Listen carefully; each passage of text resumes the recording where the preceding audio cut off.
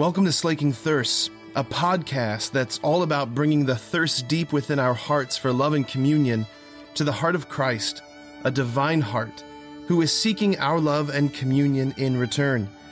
The hope is that the two thirsts would meet and both thirsts would be slaked.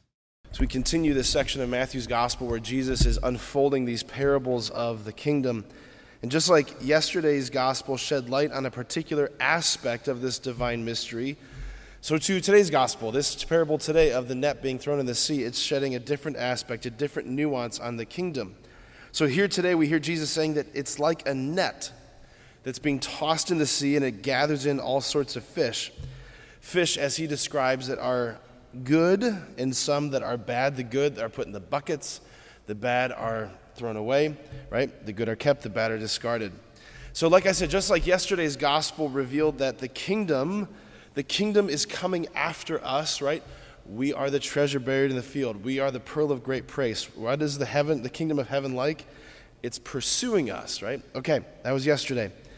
Today's Gospel reveals that in the end, in the final analysis, there's going to be a sorting. There's no getting around it. There's going to be a sorting. We will be judged either good or bad. Or if you took the actual little Greek here, beautiful or ugly. Those are the actual words of the fish. It's a beautiful fish, it's kept. If it's an ugly fish, it's tossed. Right? We want to be beautiful fish. Beautiful fish. All right, as we see from that first reading from Isaiah, the Lord is trying to sculpt our lives into something beautiful.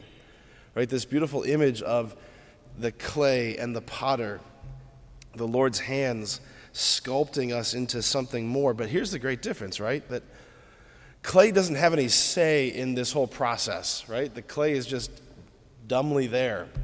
It's thrown on the potter wheel and it can't object to, hey, I don't want to be a vase, it can't object. It just submits to the hands of the potter. We, on the other hand, because of our free will, we have this capacity to resist. But I bet if you search your heart, you're like me, that at the end of your life, you want your life to be something beautiful. I have, at my parents' house, my parents kept every art project that my brother and I did throughout all the years, probably like a lot of you. There's so much stuff, I'm like, that should just be thrown away. Like, why'd you keep that? But this one little sculpture of a snowman that I did in third grade. Now, believe me, when I did it in third grade, it was amazing, right? And my dad, for Christmas, this is amazing. It's not amazing, folks, right? It's a third grader did it, right? I don't want my life, at the end of my life, to look like it was sculpted by a third grader, right? I want my life to look like it was sculpted by Michelangelo, by Bernini. I want my life to look like the Sistine Chapel, like the Pietà. I want my life to be beautiful. And I don't think I'm the only one, right? When we get to the end of it, don't we all have this deep desire that it would resemble something extraordinary? Like I think about Mother Teresa, right? Mother Teresa, who towards the end of her life, she was named by Time Magazine, you might remember this, she was named by Time Magazine, Most Beautiful Woman of the Year. Now, God don't strike me down. Objectively speaking,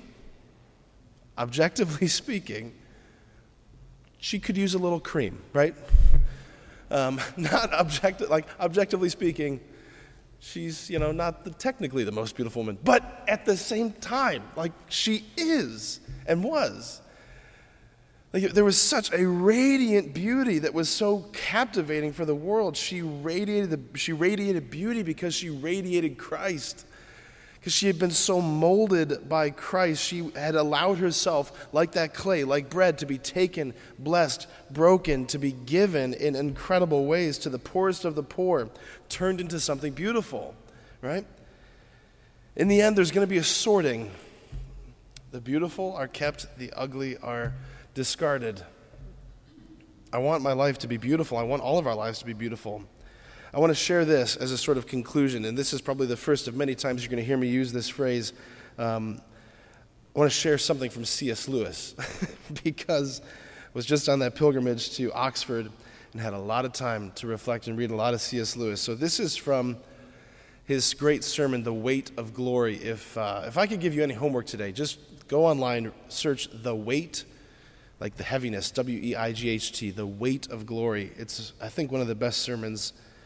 I mean, it's up there with the church fathers. But on this whole issue of being sorted, on this moment that we're going to stand before the Lord when our lives, just like those fish, are going to be gathered in by the great nets of mercy, and we're going to be inspected. This is what he says.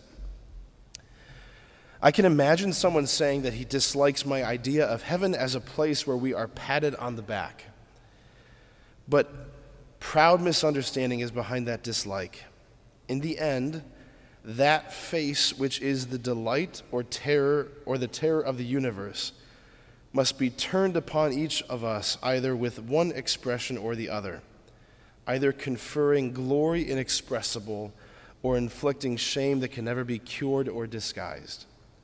It is written that we shall stand before him, shall appear, shall be inspected. The promise of glory is the promise, almost incredible and only possible by the work of Christ, that some of us, that any of us who really chooses shall actually survive that examination, shall find approval, shall please God.